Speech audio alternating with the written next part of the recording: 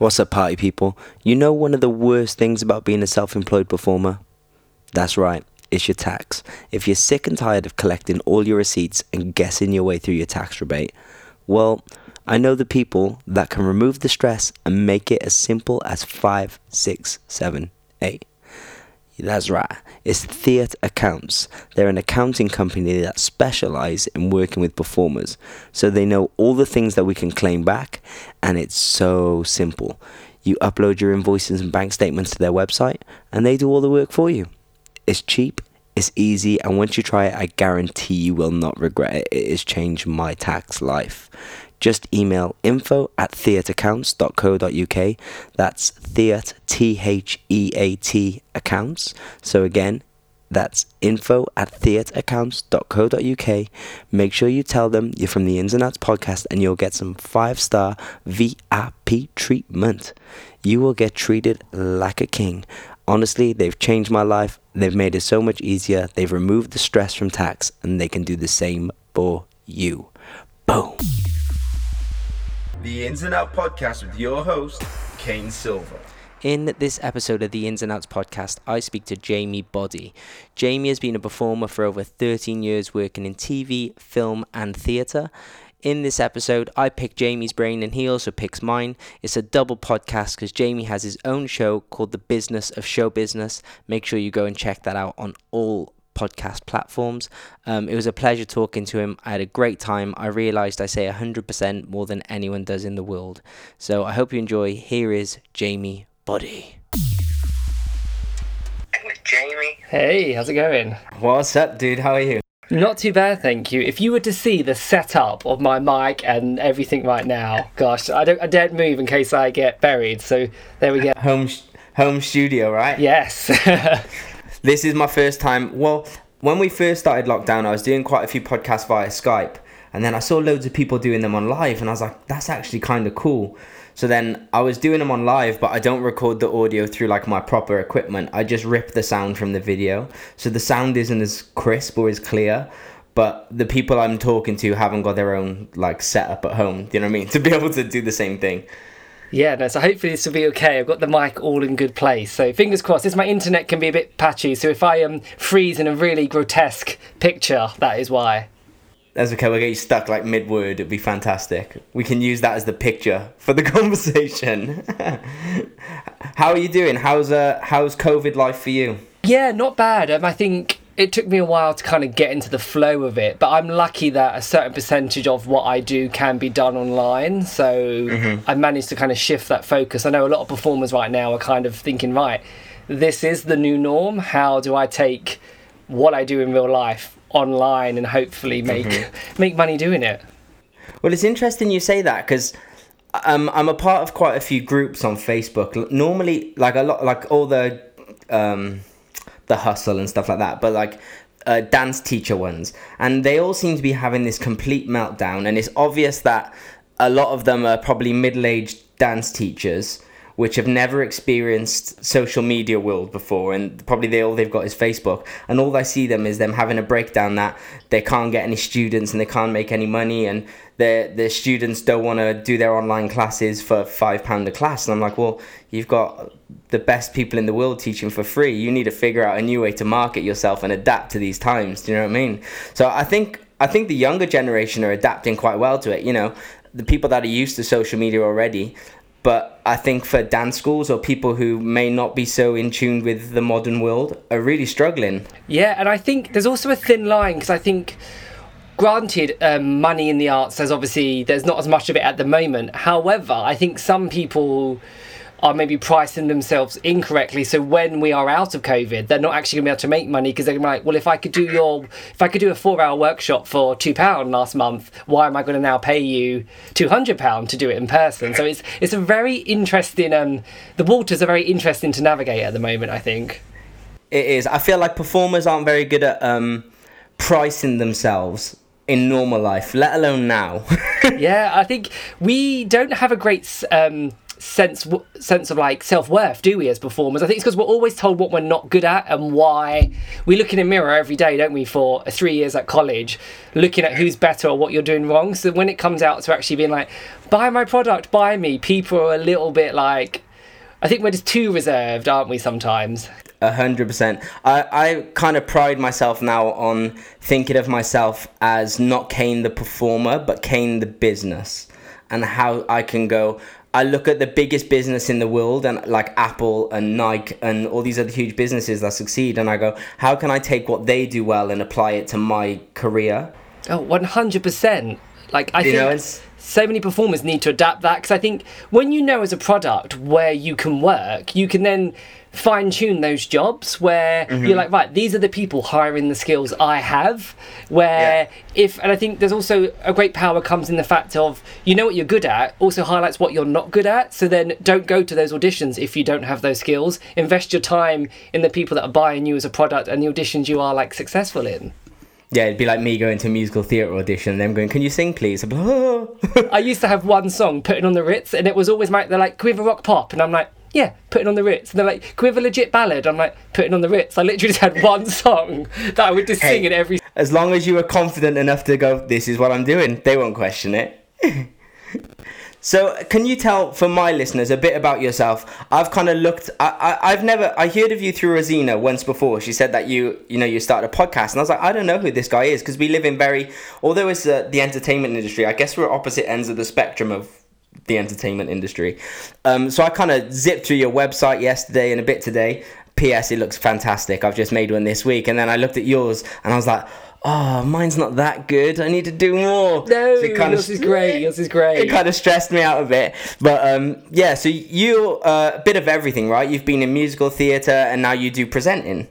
Yeah, so I went to Performers College. That's actually where I met Rosina. And I never necessarily had a clear focus of I just have to do West End or commercial or whatnot. I kind of just wanted to do everything, and I realised quite early on that I wanted to build a career and not just kind of have flashes in the pans of chasing one credit. So yeah, I did Tokyo Disney, Royal Caribbean, I did The Voice in Ireland, I've just finished doing a new Netflix show called Bridgerton, which we were filming on and off for 6 months, which was great.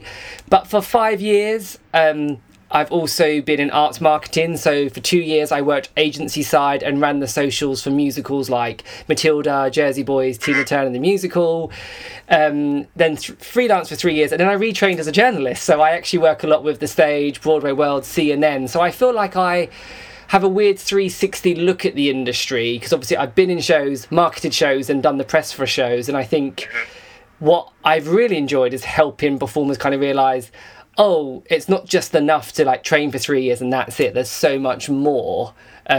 Yes, that's kind of me in a nutshell. And I have to ask you the same question, because obviously I've got listeners for my show. So it's like a weird podcast inception, isn't it? So can you... Yeah, it is. Because I think we may have been at 1 or 2 odd auditions before you went stateside, but obviously there's so many people you never necessarily chat to everyone. So can you tell my listeners about you? Yeah, that feels like 3 lifetimes ago before I went to LA. My background, I mean, I started dancing at like 14. Just straight away was like, if I can do this for a job. I saw this dancer Glenn Ball who did it for a job, and he was my hero, still is, and I was like, I want to be like that guy. I want to get paid for this. And all I knew was the goal was to dance behind a singer, and I would have done whatever it took to be the guy behind an artist on Top of the Pops. And that was just kind of my go. And I joined like a dance group, started dancing, went to full-time education at 16, hated it with a passion, every single second of it, did not enjoy, but kind of knew that this was I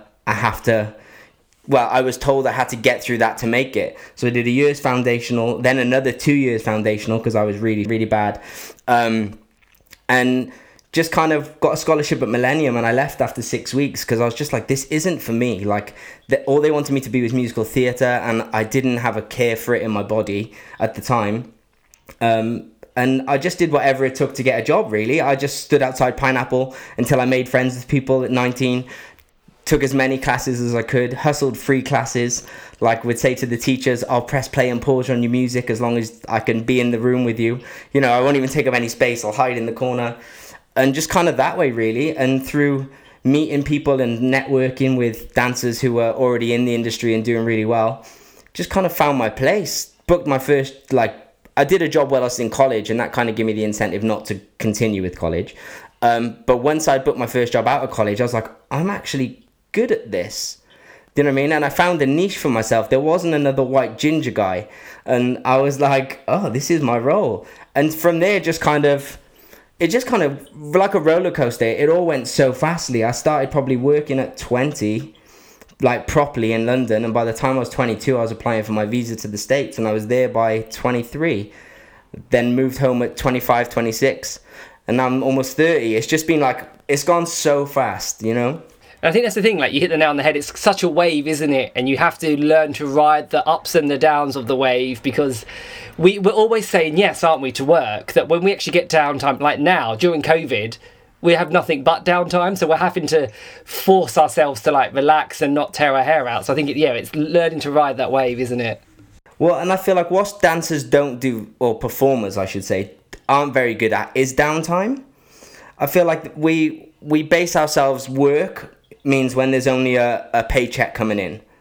But the way I always envisioned it is, for me, every day is a work day, because if I'm not getting paid for that day, I'm figuring out a way to get paid for that day. Yeah, no, 100%. And I think it took me a while to learn to implement my own work hours, because even though I was freelance, I was like, if I reply to an email at 11 p.m, that client or that person will expect me to do that all the time. And I think it's helped me to have my downtime. And I was like, you know what? I'm not going to work this Sunday. Like I said, I'm meeting my friends. That's important. Where, like we always get distracted by shiny things, don't we, as performers? We're like, oh, it's another job. I don't know when my next one is. And then like 4 months later, you've not slept and you're like, this is not cool. Yeah, I'm not good at that. I must say, for me, the biggest struggle, and now as a more mature adult, especially as a dancer, I feel like I experienced a lot in such a short amount of time that I feel more mature than I really am, or have experienced more than I maybe should have. I feel like I really struggled with the balance aspect. I really struggled at finding family time and finding social time. For me, especially when I moved to LA more than anything, where I had no money, so there was no partying and fun. It was just, everything was a hustle. And then coming back home made me realize how much of I wasn't a human. I was just a dancer. Do you know what I mean? And I wish I could have made up more of that time of being a human than just being a performer or a dancer. Yeah, completely. I think we as creatives attach our worth to our work. So when we aren't working, our worth is slowly chipped away at, and you're only as good as your last job. But it's actually like, no, your skills are so much more, there's so much value in your skills outside of the audition room or on stage. But I think we are told to be so like narrow focused. Like you said, you miss those downtimes and being human, and like, what we do is fantastic, but having now worked in the world of marketing and press, if I say, oh, I've danced on Britain's Got Talent, people are like, okay, cool. That's it. They're not like, oh my God, whoa, we're in the dance world. They are. So that was quite humbling to be like I would sometimes go to press events with someone that had just come back from covering like a massive awards ceremony in LA, or someone that used to be in like war journalism in Syria and now swapped more to like mainstream. And I was like, people clap me for a living and you've been shot at. Like, this is insane. 100%. But don't you think that stems from, like, if you think back to college, maybe people who didn't go to college, if they disagree or agree, they can chime in. But for me, I remember being in college, it wasn't about Kane as a person, it was always about Kane as a dancer. And for those 3 years, it was drilled into me that I had to be the best dancer, and every day I should be going home after college and stretching. Every day I should be going home and practicing the exercises from college. There was no time for me to be. They didn't ever want me to be Kane, they wanted me to be the dancer. And when I was at college, I really rebelled, and I really was always Kane the person and not Kane the dancer. And then when I left and I found my own journey, that's when I implied that Kane the dancer has to take over, and I sucked at being a person. Yeah, and I think because colleges are great and they work well for some people, not for others. But I think for them, they've got to think they've got 3 years to turn you into someone that's a good credit to that college name. So when you leave and say you train there, they're like, great. And actually some of the things get lost in translation of you as a human being. And actually the fact the more multifaceted you are as an individual makes you so much more employable. But we don't think of that. We just think, crap, I didn't do the most turns, or I can't sing the best, or my legs don't go the highest.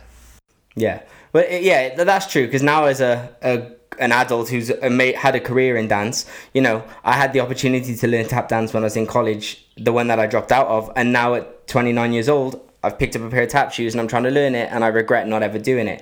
I never went to boys ballet once in an entire year, and then it was because I was like, fuck this ain't for me, this isn't how I do it. And now I look back and go, man, I would have been so much better if I'd committed myself to those other things. So I think it's about finding that balance. And I do think colleges also struggle to find the balance of humanity and training as well. Oh yeah, completely. And I think what I find with my workshops when I work on more on personal branding is some colleges don't want to bring me in, so maybe it highlights what they don't teach. Because obviously 20 years ago it was like you have someone from the West End, someone from commercial, blah blah, and that's the formula. But it's changed so much, and I don't know any performer that just does one thing to make an income now. No. Like, I don't think that's possible. Or the people that do one thing just to make an income, they probably want to do other things as well because they've got more like skills and more passions they're not necessarily using if they're so narrow focused. Mm-hmm. I think it's different between here and the States. I think when you're in the States, if you're a dancer and you're with SAG and you work a lot, or you're like, I had a guy on the podcast, I think he's watching still, but like Eddie Morales, he's a working dancer and he worked constantly. So I feel like for someone like that, you could make a living from just performing or just dancing. But in the UK, like even when you book obviously I'm talking commercial, as we call it, in quotations, commercial dance, you book a tour, you're not touring for a year straight. You know, you're touring for a few months at a time and then you're back to the grind. Whereas in America, normally if you book a tour with a big artist, you're going to tour for a year plus. And kind of the same as West End. If you book a West End tour, you're going to work for a year plus. But in my field, it was always, the jobs were very short. And even a long job wasn't really a long job. You weren't making a year's money out of that job. Very rarely. Yeah, no, and you had Ricky on the other day, and I did The Voice of Ireland with Ricky back in 2015, and that was one of my favourite jobs, but that was only 6 weeks, and then you almost don't have time to enjoy the fact you've done a good job because you have to think of what's next and how can I use that to get to the next step. It's quite hard. I was going to ask, in America, do you think also dancers and artists are different mindset in America than the UK as well? No, yes and no. Like, my relationship building out there was very different here because there's not many people in LA that are from LA. You know, everyone's flying into this hub of entertainment to strive and make it and be the best of the best. You know, it's entertainment capital of the world. Like, you are with the best of the best and everyone is fighting for those high roles. So I feel like out there they are a bit more hungry. I feel like it's a bit more nice at first, but it's cutthroat when it needs to be compared to London. Like, my experience in London was the people I met and now are my friends. Whereas in LA, I found like when I got there, everyone was my friend because I got a visa and I was from the UK and I was different. And, you know, Brian Freeman gave you a visa. Oh my God. And then 3 months later, those people have all disappeared because I'm not offering anyone jobs and I'm unemployed for those 3 months as well. Do you know what I mean? So I think it's, you know, it is different, but out there, I don't think they're necessarily more talented as number for number. You know, say there's 1,000 fantastic humans there, super talented. There's 100 here, but they're choosing out of 10,000. We're only choosing out of 1,000. Do you know what I mean? I'd say it's quite even if you balanced it out, but I would say out there they're just more hungry. Yeah. And so when I worked for like Tokyo Disney and Royal Caribbean, there's obviously a lot of Americans, and I just think their mindset seems a bit more like, great, I'm in a job so I can use that money to pay for another class or get new headshots. Where I think in England, I think we have this is quite a slap statement, so I don't mean it for everyone, but I think we go to college for 3 years and we think, great, that's it, that's all I ever need to train. It's actually like, no, that's like the stepping stones, but you learn so much more when you're actually out there. 100%. When I was living in London, when I first started, I remember I had this joke with my friends that we called ourselves the professional dancers who are still training to be professional. Like, that was my little inside joke with my friends. I'd be like, there's no other people that I do jobs with, or not many, that are still training and taking class. Whereas when I went to LA, I'd be in Marty Kudelka's class, and then I'd look next to me and I'd see Ivan Kamoyov and Natalie Gilmore, who had just been on a world tour with Justin Timberlake, and they're still in class. And I feel like in UK, it does happen more now than it used to. You know, I don't take class very often anymore. Like, I'm not in London anymore. But when I was there full time, I remember I never used to see the people who were working still training to be at the top of their game. Although they're in rehearsals. Now I look back at it and I go, okay, they were rehearsing all week. So maybe they didn't want to use that free time to take class. Yeah. You know? Yeah. But in LA, I did find a lot of the working dancers were still in class, you know? Yeah, God, it's such a double-edged sword, isn't it? Because you think you do need to be hungry, but then you need to switch off as well. So it's quite interesting hearing that, because I think everyone thinks the grass is always greener. So they think, right, oh, I want to go to America, with maybe not necessarily knowing what to expect, or they just see, like, So You Think You Can Dance or La La Land or whatever it is, and they're like, yeah, let's go to America and it will happen. I think they take their training more seriously than we do, though. Like, if you think of how much we pay, what, 33,000 for 3 years dance training here. They probably spend that as a child before they even think about going to college, going to conventions for 3 years, and they're 10 years old. You know, they're going to conventions every 2 weeks and traveling the country to do Monsters of Hip Hop and Pulse. Obviously, we don't have those facilities here. We have Can You Dance now, which is fantastic. But before Can You Dance came around, we never had those opportunities. So I think that because they have all these things, that's maybe why they take it more seriously.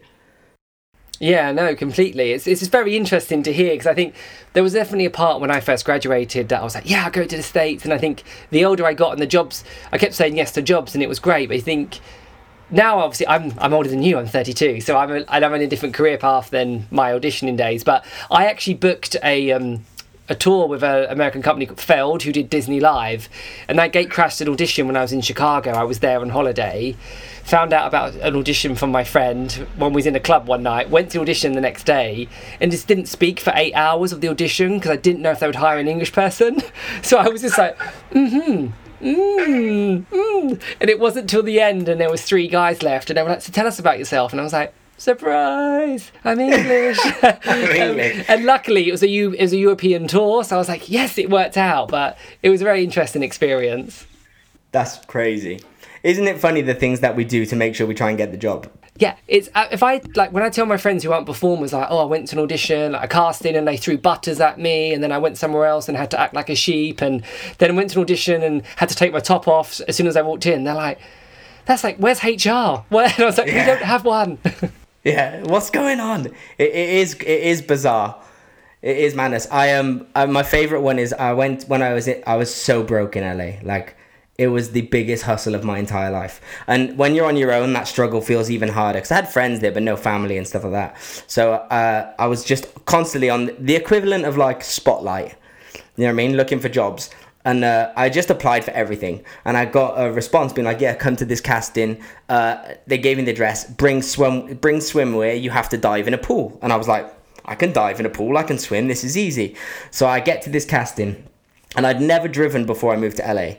So when I went there, I bought a car, read a book, drove it around the block a few times, took my test and passed. Like, because it's like a go-kart. The rule is don't crash and don't kill anyone. Like, so I passed. So I drove to this casting in downtown, middle of nowhere. Like, it was the most random place. And as I was trying to park my car, I reversed and I hit the car, which was parked behind me. I bumped it. And I was like, oopsie. And I looked and there was a woman in the car and she got out and she gave me the dirtiest look ever. And I was like, I'm so sorry. And she just walked away. And I was like, oh, crap. So I pack all my headshots up, get all my stuff. And I walk into this casting, which was like the back of a cheap rundown motel thing. And it had a swimming pool with a diving board. And there's about 60 blokes there in Speedos, bathers, you know.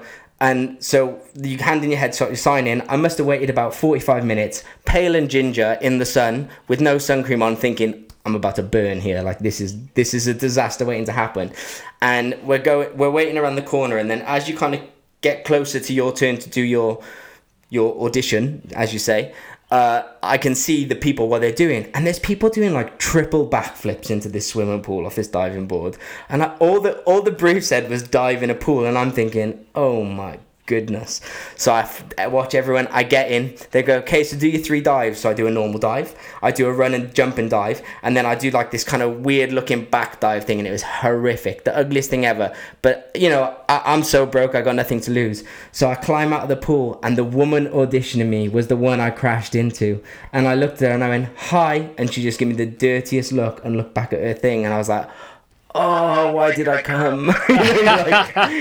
First of all, I can't dive. And then I crash into the casting director or whatever she was. It was like, brilliant. Oh, gosh. But that just goes to show, like, you literally never know who anyone is. Like, when I used to work for Royal Caribbean, and sometimes I'd help out at the auditions, and I'd be sat registering people, and people would be slagging off the audition, like, I don't even want to be here, but my agent submitted me, or I couldn't get a private slot, so I'm at the open. And then obviously I then take the forms inside the room and sit on the panel, and then they'd walk in, I'd be like, you can't put that person on a boat for 9 months of another cast, because they are a terrible human being. Yeah, I've probably been that person, to be fair. I guess sometimes you've got to learn, haven't you? But that, gosh. Well, that's the whole reason I started my podcast, is like, I don't want people to make the same mistakes I did. I was a dickhead when I first started. I was talented, but I was a dick. Like, but it took me a long time to learn that. But yeah, I loved your podcast. Yeah. Thank you. And here you go. Go on. No, so once I saw Rosina was on it, I then was like, right. And then obviously there's such an amazing back catalogue on your podcast. I was like, oh, let's keep listening and listening. So you've got some amazing people on here. I've had amazing guests, but the first 20 are horrendous, because it was like one microphone in the middle of a room with no understanding of what I was doing. Pure freestyled it. Like, this mic I'm using now I haven't used this in probably over a year. But you know, it's a learning process for me. I'm kind of treating it like I treated dance when I first started. You know, it was just a passion, and just constantly try and make it better. And how do I make it better? I research on what makes the sound quality better, how to market it better, and then the better I've got at it, the kind of more brave I've been with approaching people to come on it. Whereas at first I was very much like, if I talk to my friends, I'm in a safe space. You know, like, if it goes wrong, they'll understand. Or if I say the wrong thing, they'll understand. And now, like, last week I had Marty Gadelka on there, who's like, before I ever knew who he was, realised that he's the reason I wanted to be a dancer, because he choreographed for Justin Timberlake. And I had him on last week. So that was my first, like, super milestone, you know? And it's like, now I'm, like, really approaching the people that I've really wanted on there for a very long time. Like, these are like my auditions now. My training's done, and I'm like, now I'm in my audition phase where I feel confident enough that I can talk to people where I might only get one chance, and I'm not afraid about it going wrong.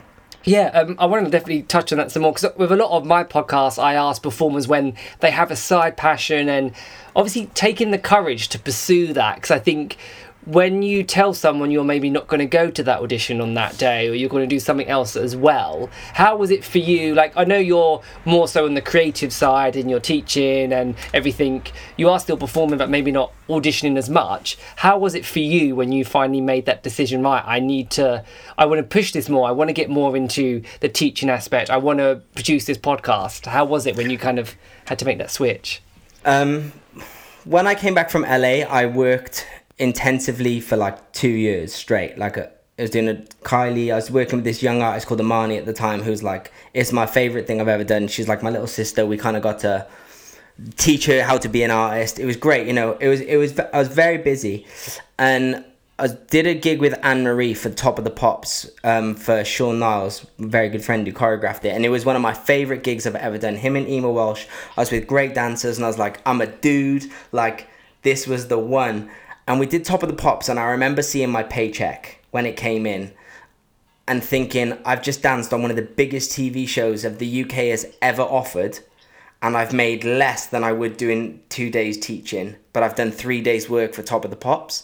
And for me, that was a really big turning point where I was like, not that I'm worth more than this, but I didn't feel like I was getting what I was worth then.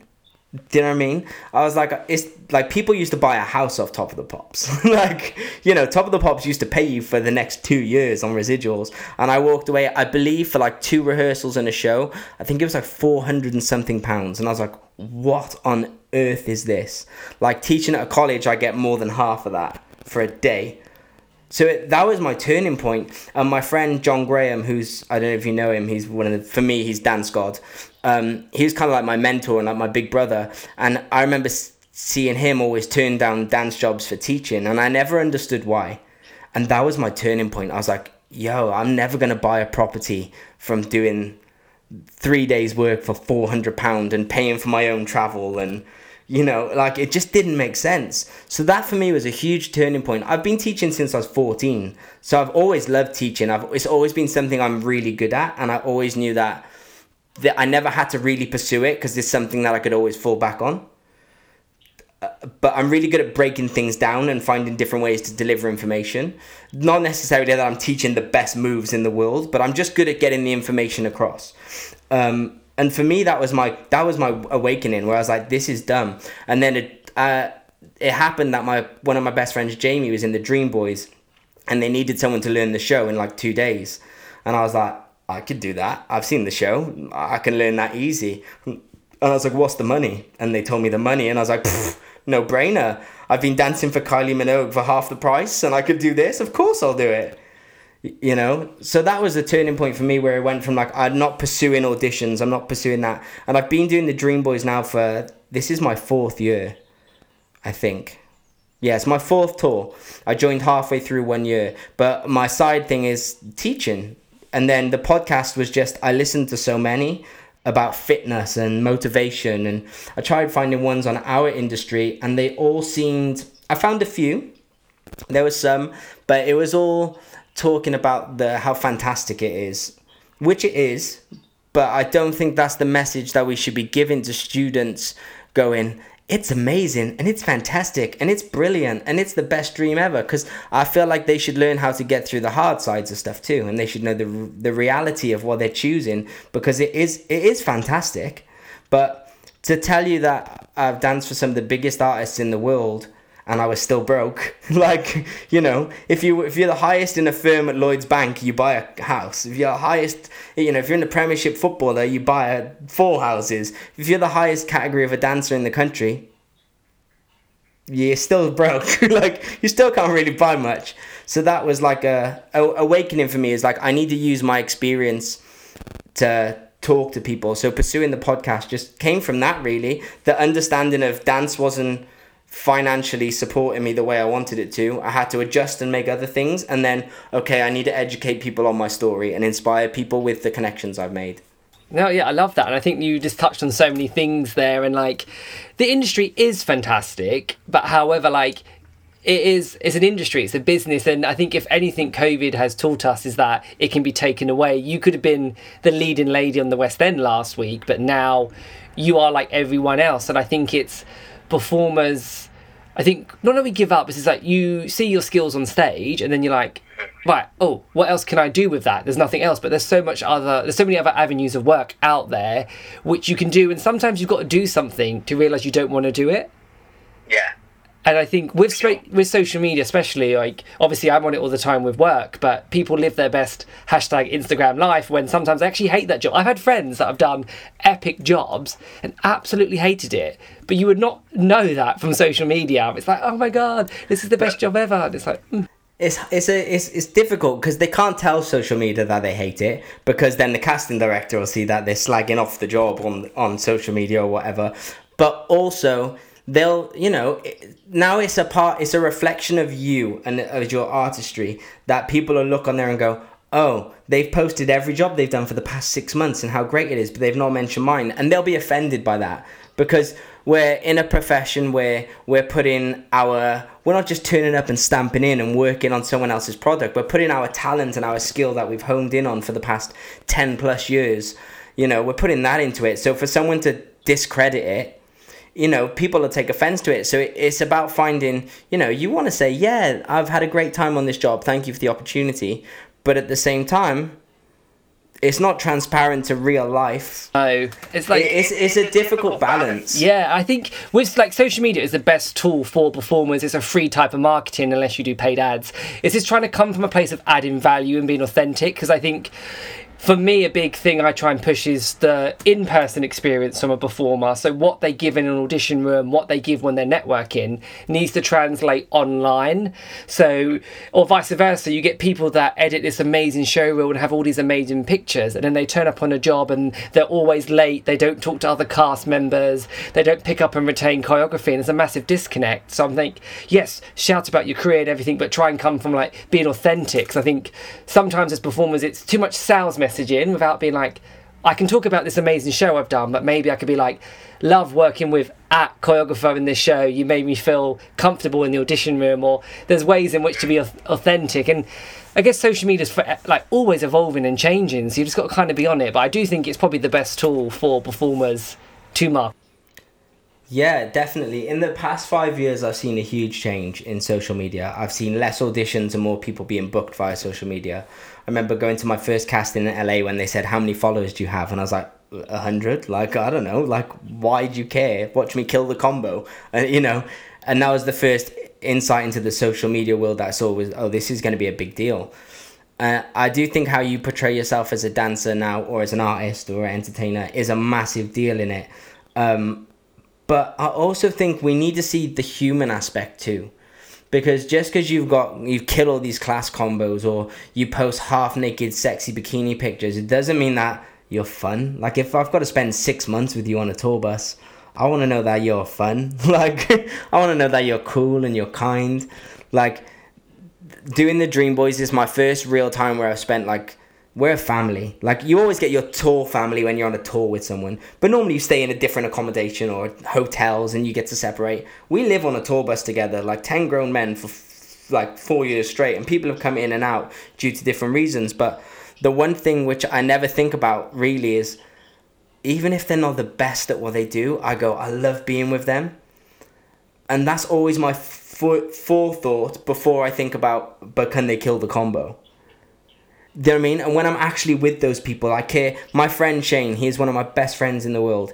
He's the shittest dancer you've ever seen in your life. I tell him all the time he's crap. I just spoke to him earlier and I was like, I'm learning tap dancing, I'm rubbish. He went, now you know how I feel. But he's there because he's beautiful and we love spending time with him. Do you know what I mean? Like, he is the most amazing person to spend all that time with, and that's why he's there. And I feel like so many people would go, well, I should be there because I kill the combo, but you don't bring anything else in the package that evolves, that fits that. Yeah, completely. I think the importance of having a network, not only for getting jobs, but a network of supportive people that help to push you. And like I said, that you want to be around, because if you are spending 6 months on a cruise ship or on a tour, or even in the West End, when you're sharing a changing room with someone, you want to be with people that you want to be with and that support you and push you. And like, I think that's, for me, one of the things I wish I'd known when I was younger was the importance of networking, because I'm quite a happy, upbeat person anyway, but I think it's this seeds you plant in a year, like now, might not blossom for like another year.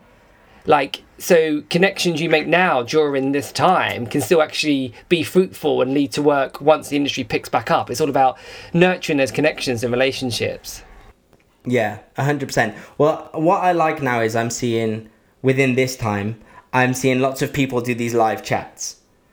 Everyone's now a podcaster or an interviewer. And I love it because it's like, okay, cool. This is going to create, for us who want to do this full time, a bigger demand for it. And then when Dance World comes back around and theatres open, the people who are playing lead and lady are no longer going to want to interview every night. They're going to be doing their shows and there's going to be more demand. Opens the door for people to go, who else is still doing this? And we are. It's fantastic. But it is lovely to see people adapt and go, okay, now with this time I'm going to do something new. I'm going to step outside of what I do and create new avenues and plant new seeds. Like, I see more people messaging me now who I've never interacted with because of the podcast or because I teach online classes, and I'm building relationships with people that I never would have probably done if it wasn't for this. So they're planting their seeds that are blossoming. Do you know what I mean? Because then we're building relationships and coming up with new ideas and new things. Yeah, I think I've never spent so much time like just seeing what my friends and family are doing. So I think my your foot's always on the accelerator. That's what Rosina always says as well. Like, as a freelancer, as a hustler, you're just always non-stop. So I think now everyone's, instead of just swiping through their phones and liking, they're actually engaging, having that conversation, and supporting, which I hope that's one thing that carries over from this uncertain time is how we are giving people time. So you consult people for social media, right, and branding. How does that work? Like, what? So for my listeners, if they think my social media is crap and I need help, what do you offer to them? Yeah, no, of course. So from when I worked agency side and training in marketing, I also realised as freelancers, we are businesses and we need to adapt a lot of these skills. Like your dancing, your singing, your acting will secure you the work, but the way in which you market yourself is the packaging. It's your CV, it's how you dress, it's how you network, it's your online presence. And I think so often there's such a disconnect with performers because they get an agent and then they just think, right, okay, I'll go work part-time, excuse me, until my agent gets me an audition. But it's like there's so much more to it now. So what I tend to do is look at people's personal brand, see what skills they have, what jobs are hiring those skills. So how do they position themselves in this industry? What skills maybe do they need to learn? How do they unpack their CV online? Because obviously, as we know, social media is such a search engine now. So it's making sure you are found for the things you want to be found for. It's then making sure that you know how to maybe create the content. So if you are doing your own show, how do you create an eye-catching poster and do a targeted Facebook advert to get those people that are going to buy the tickets to your show? So it's kind of individual for each person. I just start at the grassroots on their personal brand or their product and go from there, looking at their imagery, their headshot. Like I always say to performers, your headshot is your logo. So it needs to be strong. You need that Nike swoosh or those McDonald's golden arches. That's your headshot. So we need to get photos that show the casting team who you are. Yeah, 100%. No, that's dope. Because we never had that growing up. Do you know what I mean? I didn't even get feedback. Well, here in the UK, I didn't even get feedback from agents on pictures. They were just like, yeah, cool. Get headshots.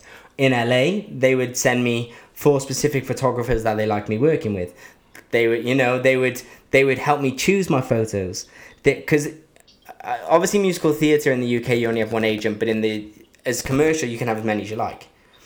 In America, you're only allowed one. So I was with Block and they were amazing. So when I get my headshots in, I would go into the office and sit there for an hour with them as they'd flick through 400 photos of me or whatever and narrow it down to their favourite 10, and then we discuss it and they break down why I should have each photo. And there's a team of people doing that with me, not my own thing. So the fact that you are willing to offer that service to people is dope, because I don't know if it still happens with commercial agents. I don't really deal with them really anymore. But when I was coming up, that never happened. They would just be like, yeah, I like that, or no, I don't. I was like, cool, I've paid for it, I can't get another one. And I think for me, I still get the same buzz as performing on stage, and I think we put so much time and effort to build our career that it's this one thing sometimes you need to tweak. You could be the best actor or actress in the country, but if you're not getting seen by the right people, you're possibly going to give up or not get the jobs that you deserve. So sometimes it is just one thing, and for some people it's like, oh, what you're saying makes you happy and what you want to do does not match your online presence or you in person at all. But yeah, it's really interesting. I think I don't get annoyed of it, but I find some people now learn the word content and they're like, content, they're throwing it around because it's like a trigger word they've learned, and I'm like, okay, but I've been in this for 5 years now, and I'm like, sometimes just slapping your name on something is not enough. And I think you do it fantastically with the ins and outs, because you always throw credit to the people you get on, you ask the questions that people want to know. And I think whether it's because of you teach at the college, you get a lot of people younger in the industry as well who want to start careers, but then you also get the people they wouldn't have access to. Like you said, you wouldn't be able to speak to a choreographer from Justin Timberlake or something, just be like, oh, I'm just going to jump on Twitter and tweet them. That wouldn't have happened even a couple of weeks ago, where now I think is the perfect time, and you've done a great job of being that kind of middleman for that. Yeah, I'm the conversation agent. But I'm not taking any commission. So what has 2 years of podcasting taught you? Kind of taught me about listening. I've always thought I'm a good listener, but I've always been a better talker than I have been a listener. My mum used to say when I was growing up I had verbal diarrhea, and I still have. But for me now, I really try, and when I hear, when I'm interviewing someone, I ask a question, and I don't ask a question necessarily wanting a specific answer.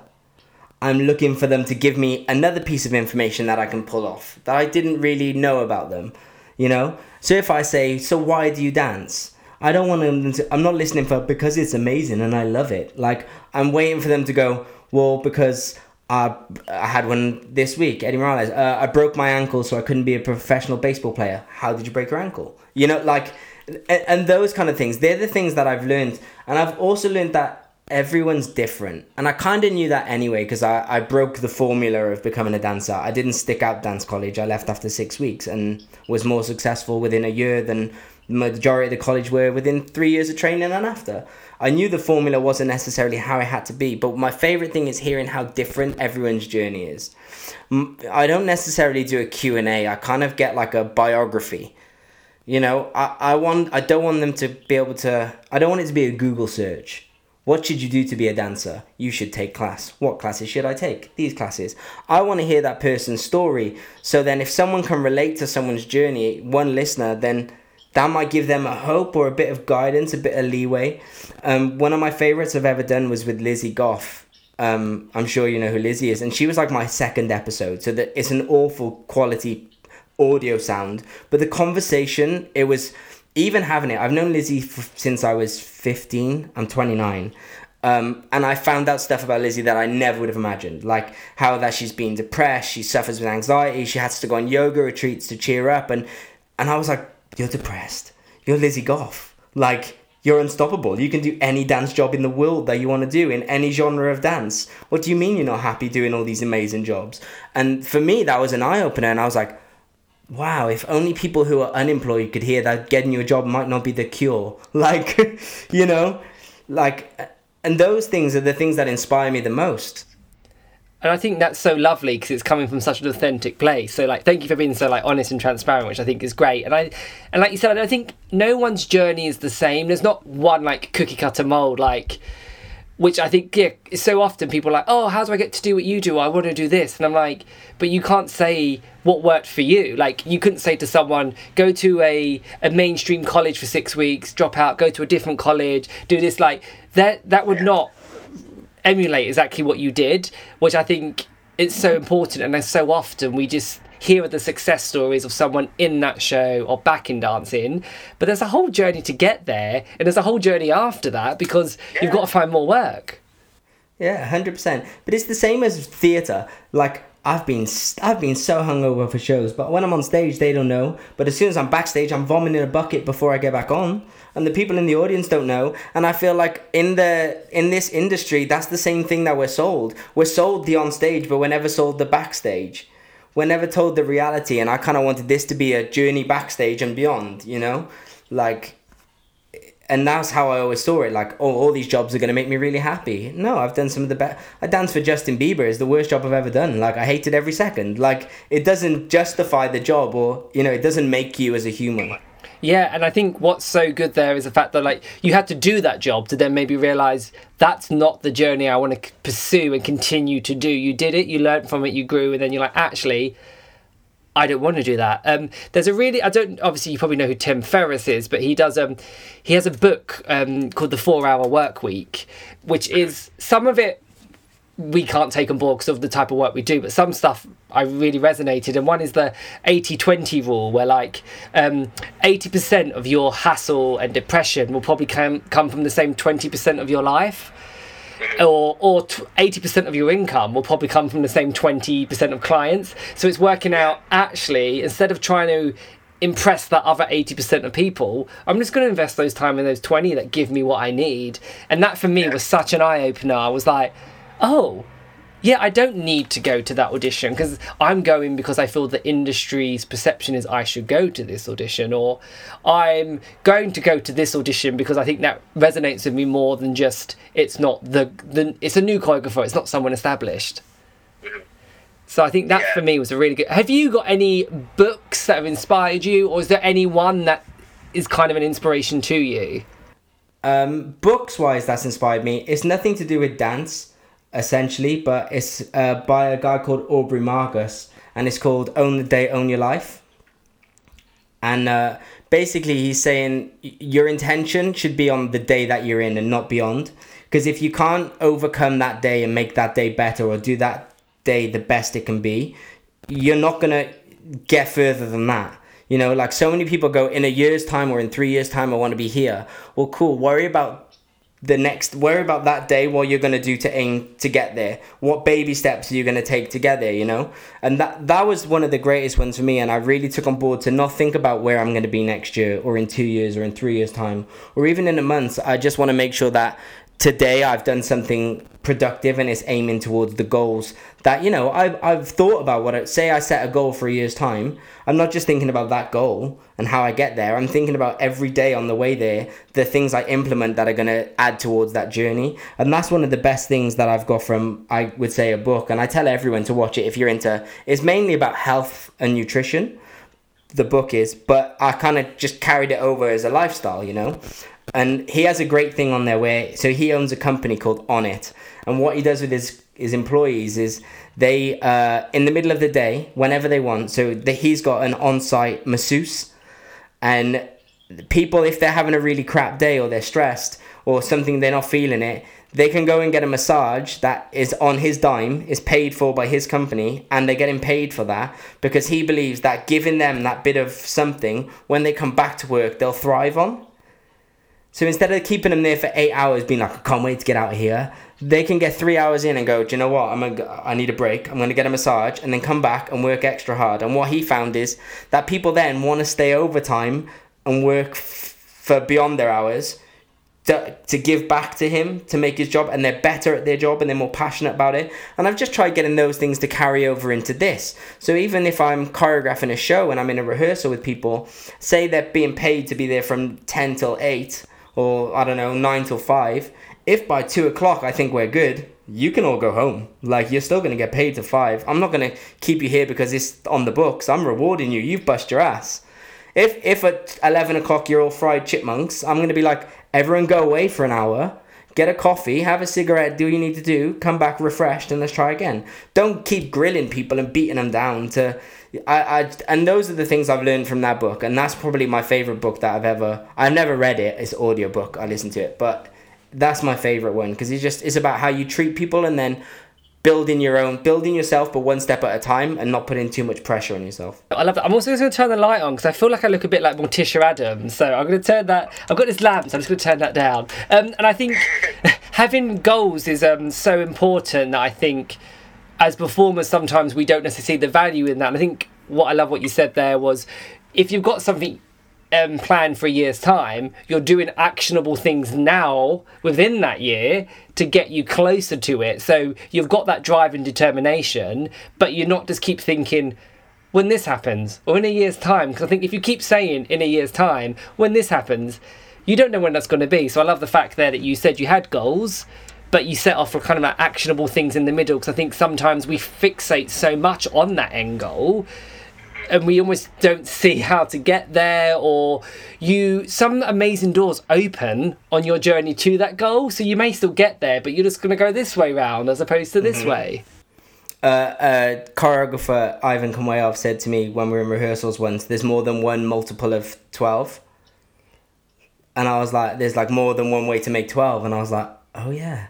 He was like, it doesn't need to be like, do you know what I mean? It doesn't need to be 3s. Like, you can just have all 1s. You can do, like, and he's like, it doesn't have to be the same route. You'll still get there. He's like, take different ways. I was like, because he was just trying to get us from like one side of the stage to the other. And I was just being really generic and going, well, we should do this. And he was like, but why? You know, and he was just trying to make me think of a way to create something new. Like, to do something that I wouldn't have just automatically done. To create a new way of traveling across the stage. And I was like, you know, he's like, try this way. Go to the back and go to the front. Go to the front and go to the back. You know, try it on the floor. Try jumping. Try doing this. And we created a whole thing by him just making me think differently about how I'm going to get to that spot. And that was his way of, like, giving it as an analogy. And I feel like it's the same with goals. You know, was like my journey in dance college. You know, you don't need to finish the 3 years to be a professional. You know, there's a different route for everyone.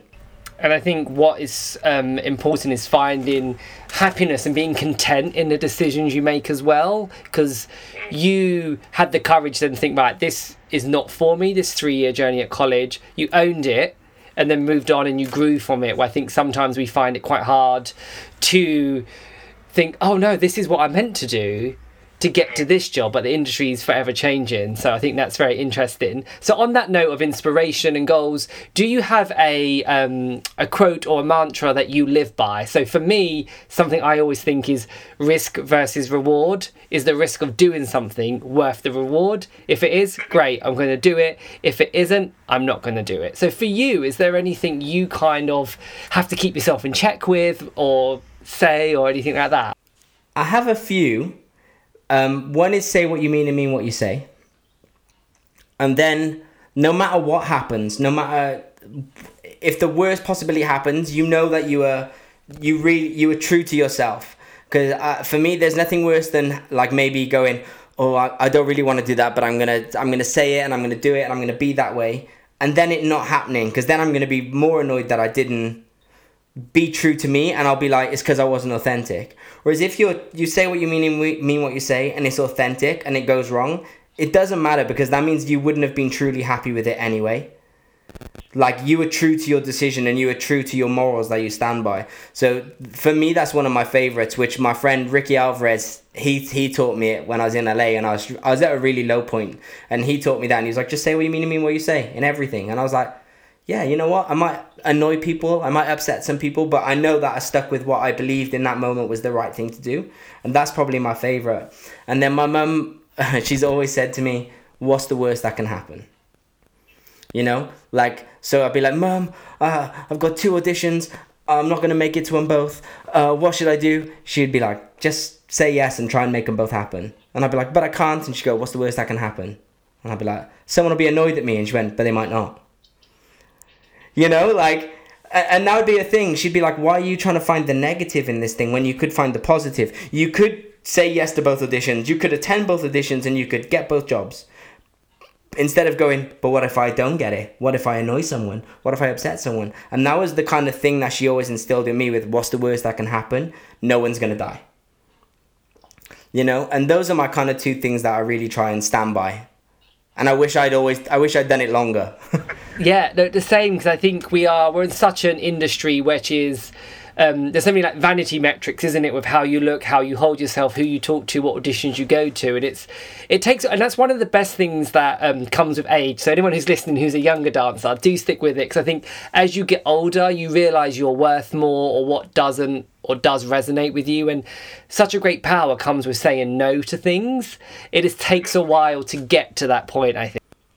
Yeah, 100%. I've said no to some of the biggest jobs of the year, and it breaks my heart to do it, but I know it's for the right reason, you know? Like, it's because the money isn't right, or they want us to pay for our own travel. And I'm like, I want to do that thing, but I know in my gut that it's not the right step towards what I believe in. That's because my friend Marissa, she's like a voiceover artist from New York, now lives in London, and she's done massive voiceover campaigns for like Wendy's, Starbucks, Target, and now over here. And obviously at the moment, industry standards with money are fluctuating. We totally get that. But a voiceover job that she could record in her home studio like she normally would do, they're trying to cut the budget drastically. And she's a bit like, I understand if this was a massive shoot where you needed loads of crew and they can't stand next to each other at the moment. But she's like, I can record this at home as it is now. Like, so she would say no, or push back to her agent and say, well, can you speak to them and be like, this is not okay? Because it's hard, isn't it? Doing what you love and trying not to dilute the industry and your own worth as well, that's such a tricky thing to juggle, I think, especially as a younger dancer when you're so eager to learn and get out there. So what advice would you give to someone who's maybe listening, who is a graduate, who's had their training not necessarily cut short, because hopefully colleges will open again, but what advice would you maybe give to some grads that are having a bit more of a tricky time? For me, it was find someone that you can trust who's done what you want to do. Like, I was really lucky that I found, when I left college and I was hustling, trying to get a job, I found some really great mentors. And anything that I didn't know the answer for, or that my mum couldn't answer, because she wouldn't understand the industry we were in, I would go to the people in front of me I'd go to the people above me that have done what I want to do, and I'd get their advice. You know, there's so many times where I'd ring Emma Walsh or John Graham, or I'd message them and go, what do I do? This is opportunity come up. Should I do it? hell no, go and teach instead. Okay. Like, you know, even though my heart's in it, but I wasn't educated enough at the time or experienced enough to know the right decision. You know, I remember when I was in college, I did an Alicia Dixon music video for free. And there was about 150 people on set. It was for Rich and Tone. At the time, I didn't know who Rich and Tone were. And I never even considered that I wasn't getting paid. I just knew I was going to be on a music video. And I had no one to tell me that it was wrong. I had no one to tell me what's right and wrong. You know what I mean? I just knew that I was going to be on a video. And at the time, I was so eager. I was like, this is the best thing ever. And now, if someone said they were going to do that, I'd be like, what are you doing? You're an idiot. They can afford you, you know? But that's because I had no guidance. So my advice would always be to someone, like, if you don't know the right answer, or even if you've got a doubt, find someone who you can ask. Like, there's going to be people willing to ask. I answer every DM that messages me from a dancer or performer. Without fail, I will give you the best information I possibly can. It might not be, I'm not saying it's God's word, but it's my opinion. That might not work in your favor forever, but if it was me, that's what I would do. You know? Yeah, I think having a mentor or someone, whether it's an officially mentor, like someone you pay or there's someone you can reach out to, I think having a mentor or a coach is so important in our industry, so you can be kept accountable to your goals and your vision, so you can offload when you need. You can ask those questions that can make the difference between you making a mistake or making the best decision of your life. So I'm glad you said that, because I think so many performers maybe don't see the value in having a mentor to start with. Well, they finished their 3 years training that they paid for, right? Yeah. They got everything they need. They got all the tools. They're ready. Exactly. And like, I think some people maybe think mentors are someone that's going to like get crystals and go around your chakras. Like, it's not. It's just someone who's going to help keep you in check and keep you in line. And I think that's lovely probably for graduates to hear, to think, there are people out there who I can talk to. Yeah, like I'm mentoring a dancer now. And I feel like people may get the misconception of what a mentor can be. I'm not telling him what decisions he has to make. At the moment, I started mentoring him before the lockdown happened. And now and the deal was that he would just make sure that he takes 2 classes a week that are aiming towards his goals. And he'd send me 1 freestyle video a week. Obviously, because the crazy times, they've adapted. Now I just check in every few days. Are you healthy? Are you happy? Are you still working towards the goal that you had? Obviously, you can't do it the way you do. Yes, I am. He'll send me a video of him dancing. I'll be like, that's a great job dancing. Maybe try and execute it this way, that way. What else are you doing besides that? Are you stretching? Are you want to be the hunky male dancer? Are you doing push-ups? Are you working out? What else are you doing to that? A mentor doesn't need to be a person that's teaching you steps or teaching you right and wrong. It just might be to help you keep accountable. Yeah, completely. I have similar clients who are performers that struggle with social media, and sometimes it may be a performer who is a bit older, who social media wasn't so prevalent back then. They didn't need to have a social media presence, and it's again keeping them accountable, setting parameters to be like, what can we do to make you feel okay with posting? What can we do to make the authentic you come across online, so when you do post you don't think, oh god, this is too sales messaging, or it's not me, it's this. So yeah, I have people as well who it could just be like, right, I've seen you've not posted anything this week, let's see what you've done, what Zooms have you done, what webinars have you done, what value can you add? And I think that's the thing, it's so important to have a mentor. So I'm really glad that you said that, actually, because then I'm like, yes, people, it's not just me telling people to get mentors, there's other people as well. Yeah, 100%. What advice would you have for a graduate? Oh gosh, I think the first one would be, if something doesn't line up, it's okay, because there's some jobs I really wanted that I didn't get, and then another amazing opportunity presented itself that I couldn't have done if I had done that job. So I think it's okay to not get the job, and I think learn from your mistakes. I think, like, if you go to an audition and don't get it, sometimes there's no rhythm or rhyme. You won't know what the casting panel thinks. You won't know, so don't get in your head about it. If you rock up and, like you said, they wanted everyone to do a triple Arabian pass in their dive and you can't, you can learn from that. So I definitely can't. Exactly. So it's just like, right, I didn't have the skills that were needed for that job. cool, end of. There's no emotion attached to it. I didn't have the right skills for it. Move on. And I think sometimes when I first auditioning, I was always trying to read the panel. Are they looking up? Are they scribbling? Or do they want what that guy's offering? And it's just like, no, don't read into it. Get out of your head and just kind of learn from your mistakes, learn to grow. Yeah. No, it's dope. Yeah. I think just being like it just all comes down to being you and be the best version of you. Don't try and deviate from that. Because, eventually they'll find out that's not you because you're going to spend 3 months on a job with them. They're going to go, that's not the person we saw. Yeah. So what is success to you then? If you had to sum up success now, how would you say what success is? It's changed very dramatically. When I first wanted to be a dancer, success was dancing behind an artist and making money from it. That happened very quickly and I realised it wasn't life-changing. It was amazing, but it never changed me as a human. When I was in LA, I lost my brother to suicide, and that was a huge game changer for me. I had very little connection with him.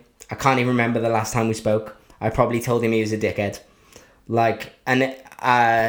I was doing it as I was arriving on set for a vodka commercial in the most beautiful place in the desert you could ever imagine.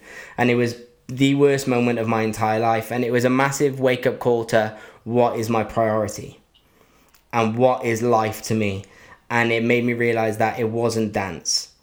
Like, no matter what job came, I would change everything in my entire dance career for that not to have happened. You know what I mean? Every amazing thing that ever happened to me, I would take it all back just to make sure that I could give him one more hug, or to have one more moment. And that was a huge defining moment for me. That was, I came home, that's coincidence, and my dad just signed in. What's up, Dad? So when I lost my brother, that was a massive game changer for me. So I was just like, I moved back from LA, and I was just like, I don't want to be distant from my friends and my family. I don't want to be the other side of the world on my own. Like, I want to be able to go, oh, like, if something happens, I can be there. Like, and that was a big part of me coming home. And now happiness to me is just, I guess, being social and being with people. It's not jobs, it's not money. That doesn't define happiness to me. Happiness to me is quality time and, like, sharing a laugh. You know what I mean? Having a moment.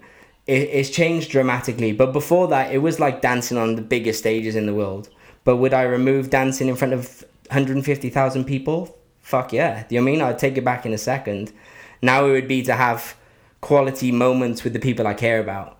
No, I love that. And thank you for your honesty with that, because obviously that's such a subject. So no, I think that's lovely to hear that there's so, obviously, dancing is one of the best things in the world. Like, having that feeling of people being on live on TV or stage, people clapping and traveling the world is fantastic. But there's so many other amazing things that happen in life and to you as a human that dance becomes part of, but it shouldn't necessarily dictate every steer in your life. 100%. Well, it's like this, like lockdown at the moment. Dancers and performers are like, oh, I've lost my job. I'm not working and my favorite thing has been taken away from me.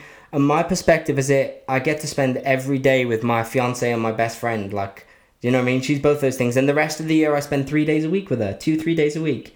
And now I'm getting to spend every day with her. So I'm trying to find the positive in it. And to me, that's happiness. Everyone's like, this is crap. Like, I can't wait to get back on stage. And I'm like, I can't wait. But at the same time, like, this isn't bad. Like, I'm with my favorite person in the world. This isn't a bad thing. Like I'm not in a prison cell. Like, I guess if you're locked in on your own or you're with people you don't like, then it might not be very enjoyable. But for me, I'm like, this is, I keep making a joke and calling it my early retirement. I'm like, if this is what retired life feels like, I can't wait.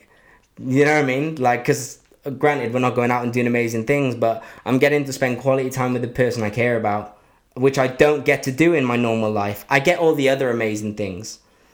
Like, maybe, are you similar? Like, it's my 30th coming up, and before all this happened, everyone kept saying to me, do you want a party? And I was like, do not throw me a party. Like, I couldn't think of anything worse than 50 people in a room going, happy birthday, because to me, that's every day. Like, that's every day on stage, is finishing a number, doing a bow, and everyone cheering. That's not personable for me.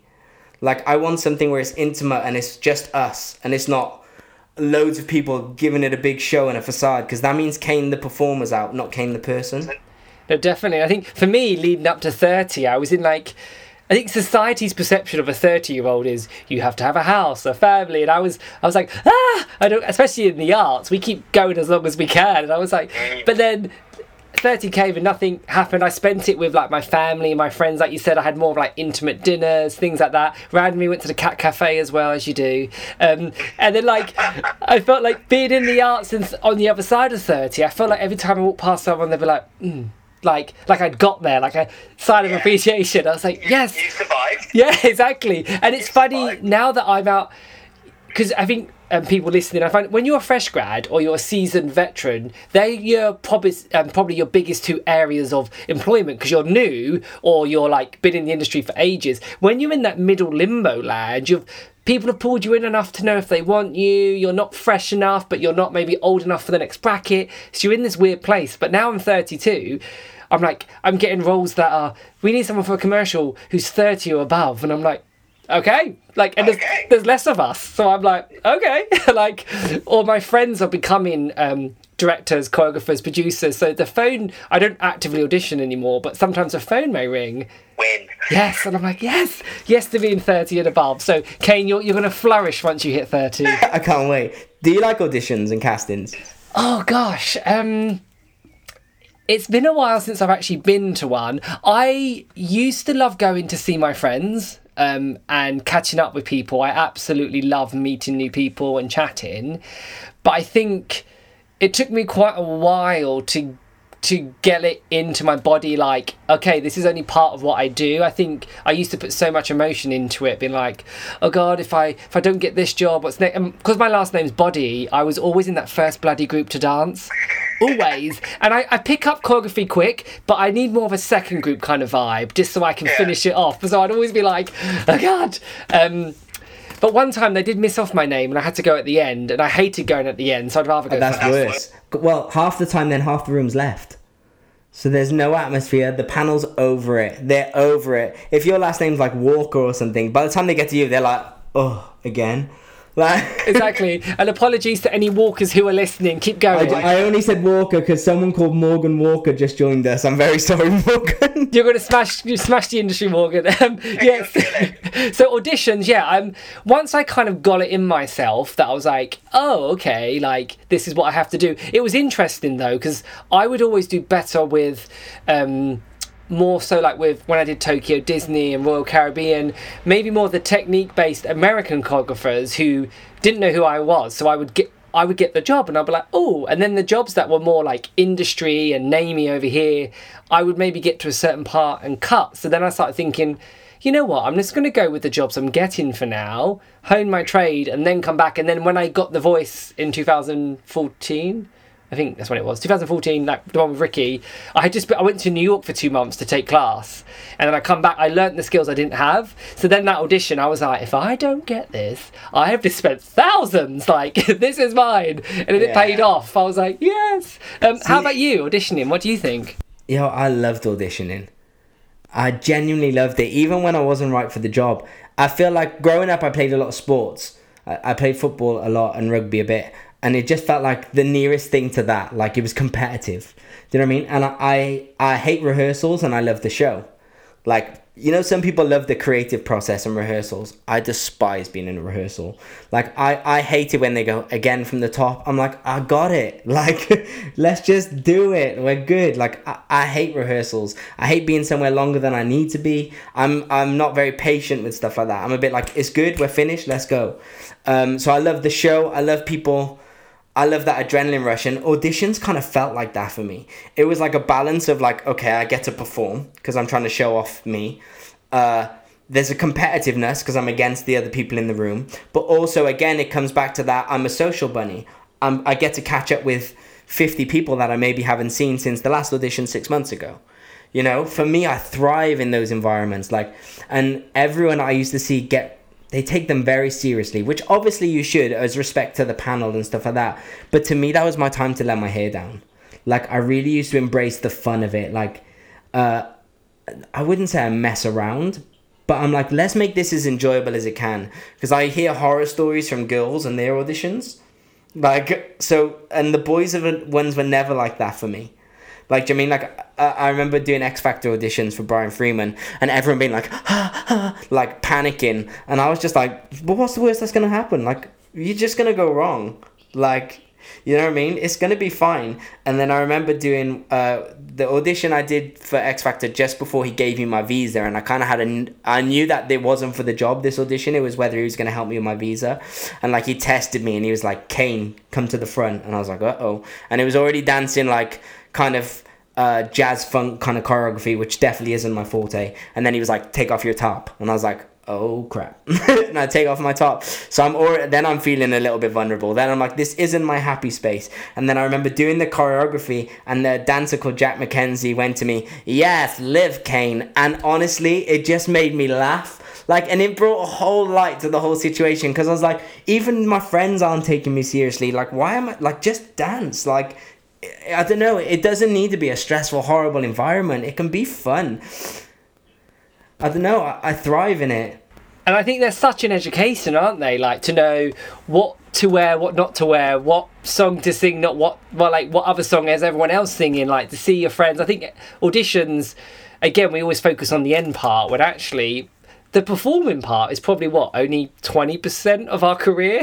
It's all the stuff in between. So yeah, the auditions are definitely a funny thing. I think unless you've been to them, like those who aren't in the arts, when you try and explain them, they're like, you had to do what? And you're like, yes, I did. I think when it comes to auditions, first of all, make sure you show up on time. That's a big factor. They'll know if you walk in late. That'll probably decide there and then if you get the job. Like, if you can't make her on time for one audition, why are they going to trust you for a week's rehearsals and a bunch of shows? They're never going to trust you. Secondly, are you presentable?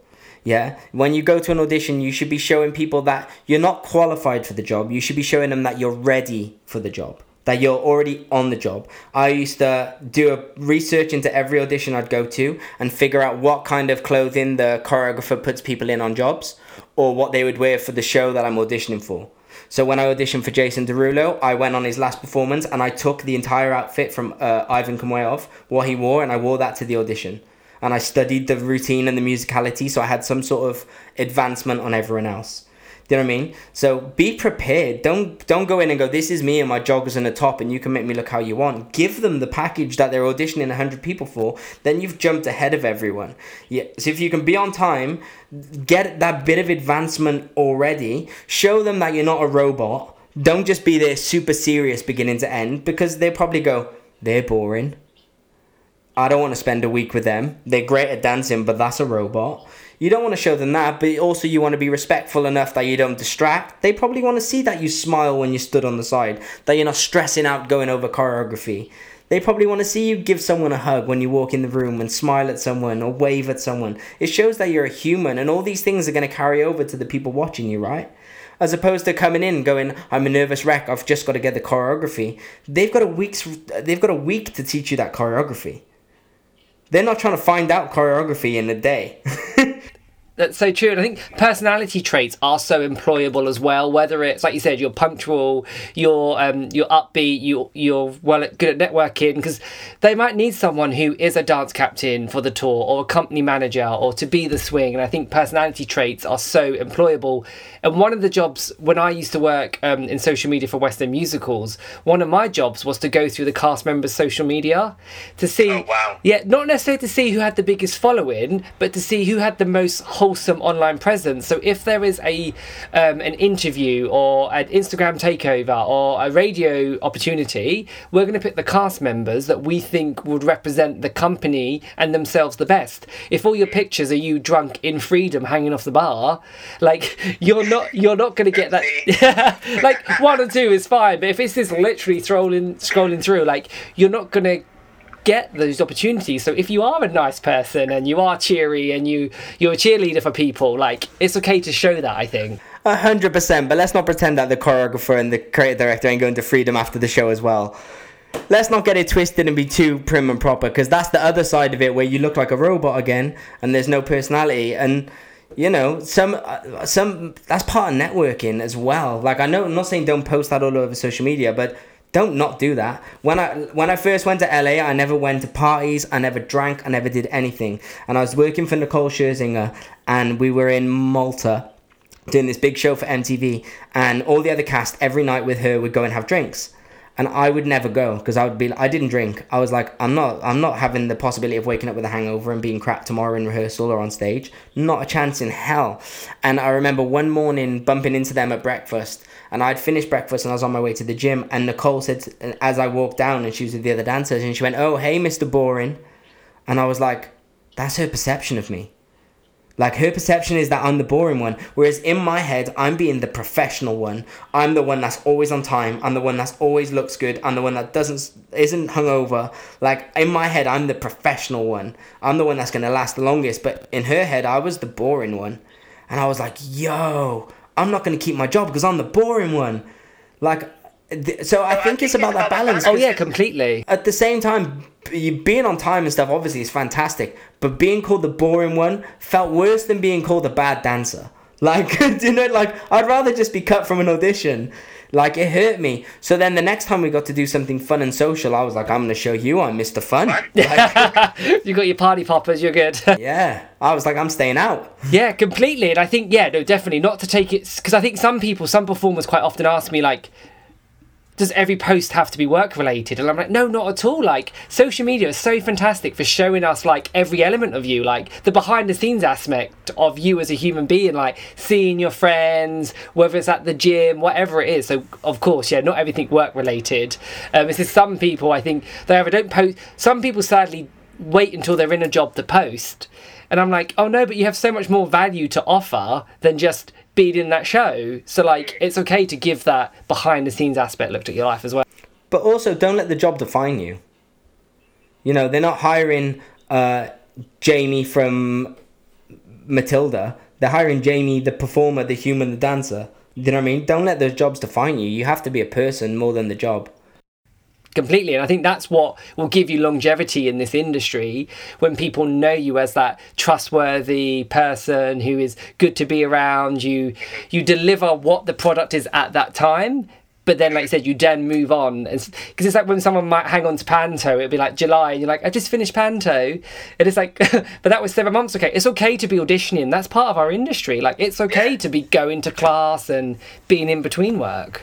Yeah, I feel like to be able to tell someone, oh, you know, it's the typical thing, isn't it? You're in freedom. Someone comes up to you and go, what have you been up to? And your automatic answer is, well, I just finished doing this promo gig for da-da-da. You know, well, you're allowed to say, chilling, nothing, going to the gym, took some classes. Like, you're allowed to do nothing. That means you're human. Yes, 100%. Like I said, resting. Like, resting is so important. So you don't... London is such an easy city to burn out in. Like, you need time. Like, especially now, like... Use this time to self-develop and look for work and take class, definitely, but have some you time, like read a book, like speak to your friends and family, like chill, it's okay. I live in the countryside. It's the better. You won't burn out here. You don't even see people. It's fantastic. So whereabouts, obviously don't give us your address, we don't want people to turn up, but whereabouts do you live? So I live near Swindon in a little village called Lynham. So it's like an RAF village, and there's not many people here. So it's lovely, and I never ever thought I'd want to live somewhere like this, ever. I'm from Cardiff. I moved to Swindon and I hated it when I was growing up, and then I lived in London and LA. I was like, I'm a city boy. And then we came here because at the time it's all I could afford when we were buying, and now it's just like, oh, this is nice. I found that balance between tour life when I'm on tour is go, go, go, go, go, city, city, city. And it's now I can come here and I can turn my work brain off and relax and spend time with Georgia and, you know, watch TV and like be a human. No, I think that's so lovely to hear again. Like, it's okay, like, yeah, do switch off. It's okay. Don't have to be glued to like your phone or anything. So that's nice. Yeah. What's your goal within now your career? Because obviously you're well, I'm not saying your performing career's come to an end, because it's far from it, but it seems like you're trying to move past that into less dancer side and more presenting and podcasting and this network stuff. Yeah, it was been interesting because the presenting this kind of happened when I was covering events. Like, I was covering social media for shows, and they'd be like, oh, can you do Vox Pops after, or can you interview this celebrity? And I taught myself up how to like film, and then I did my journalism qualification. So the presenting, like, I've interviewed like Mel Gibson, Cuba Gooding Jr. I worked at the Royal Wedding, like, so it's been great. But I think now what I found for me, I get the most fulfillment by kind of sitting in this hybrid of everything. My goal is to be an entertainment specialist, so whether that is you're on the red carpet or you're consulting or you're lecturing at a college or university. I'm sure you get that buzz when you teach as well. For me, I love when I'm lecturing and helping people. So I think for me, it's just to jettison that. Maybe eventually I'd love to have like a bit more, or like some online courses, maybe things like that, because sometimes I have to turn down clients because I don't have the capacity myself. So it'd be nice to maybe have that kind of residual thing going on. But yeah, that's kind of my forecast. How about yourself? In an ideal world, to teach and to talk to people like this, like in an ideal world, if I could wrap it all up in a dream, it would be teach 3 days a week, do this 2 days a week, 3 days a week, be a presenter, something like that. Somewhere I just get to talk and socialize with people. I couldn't bear the thought of being in an office on my own. I still need some sort of physical movement. At first I was always like, I'm going to be a PT. And then, I don't know, I kind of saw PT schedules and was like, oh, that's not for me. That's harder than a dancer's schedule. Like, it's even rougher hours. So yeah, just something physical. Teaching I'd love to do as long as I can, because it's interacting with people, it's inspiring people, but it has to have value. You know what I mean? Like, it can't just be for me. I've got to see other people progress or other people grow. I've contemplated being a fireman, a policeman, because in my head I'm like, they're busy, they're social, and it gives, like, it's just, for me, it's got to have something where I'm giving back. It's got to have some sort of purpose. It can't just be like, I'm this because that's what I am. And I think that's a lovely trait as performers. We help that, like, we give that to the audience. We help build people up, and it's such a lovely feeling, isn't it? So yeah, it's trying to then learn how to replace that when maybe the focus goes from helping people visually, maybe with performing, to how can you get that same buzz, doing what you love and helping others. So no, yeah, I think it's exciting, isn't it? The unknown. Yeah. Our job is the most generous way of being selfish. Because, we get such satisfaction from other people being pleased by us. But we're doing everything we can to please other people. It's weird, isn't it? Like, we die for a standing ovation, but we'll do anything we can and be as generous and give the most to get that standing ovation. So you're being overly generous to be selfish. Because when you give your all, if you give someone everything and you don't get a clap at the end in what we do, you're pissed. Like, you know what I mean? You're like, what? You're not going to clap me? Like, I just gave you everything. So it's kind of a overly generous, selfish aspect of what we do. No, yeah, it's interesting. I feel like as you get older as well as a performer, that's when you kind of struggle to think, right, this is what's been my life for so long. How can I repurpose that now and get out there? But I guess that journey's never ending, is it? Oh, it's never ending. Oh, and I don't even know because we're not even halfway through, so... Yeah, exactly. But so far... Definitely. Good. Well, I feel like I should let you go, but can you give my listeners, where can they find you on social media? My Instagram is at Mr. Ball Change, like a step ball change, yes. At Mr. Ball Change. And then from there you can find everything. Go to theinsandoutspodcast.com and you can find everything there. And for your listeners yourself, it's at Body Jamie. It is, yes. That's my... you nailed it. Everyone always thinks, did you pick that last name because you're a dancer? I was like, no, luckily I was born with it, so that was good. Yeah, same. Is Kane Silver your stage name? I go, yeah, and my real one. Definitely. Well, thanks for a great evening, mate. You've been fantastic. Thank you so much. Just to all of our listeners, both of ours, if you could find us on iTunes and leave us a 5-star rating and review, that would mean the world to us. I know to you guys it's just listening, but to us, that's how we get noticed within the iTunes charts. That's how we get publicity.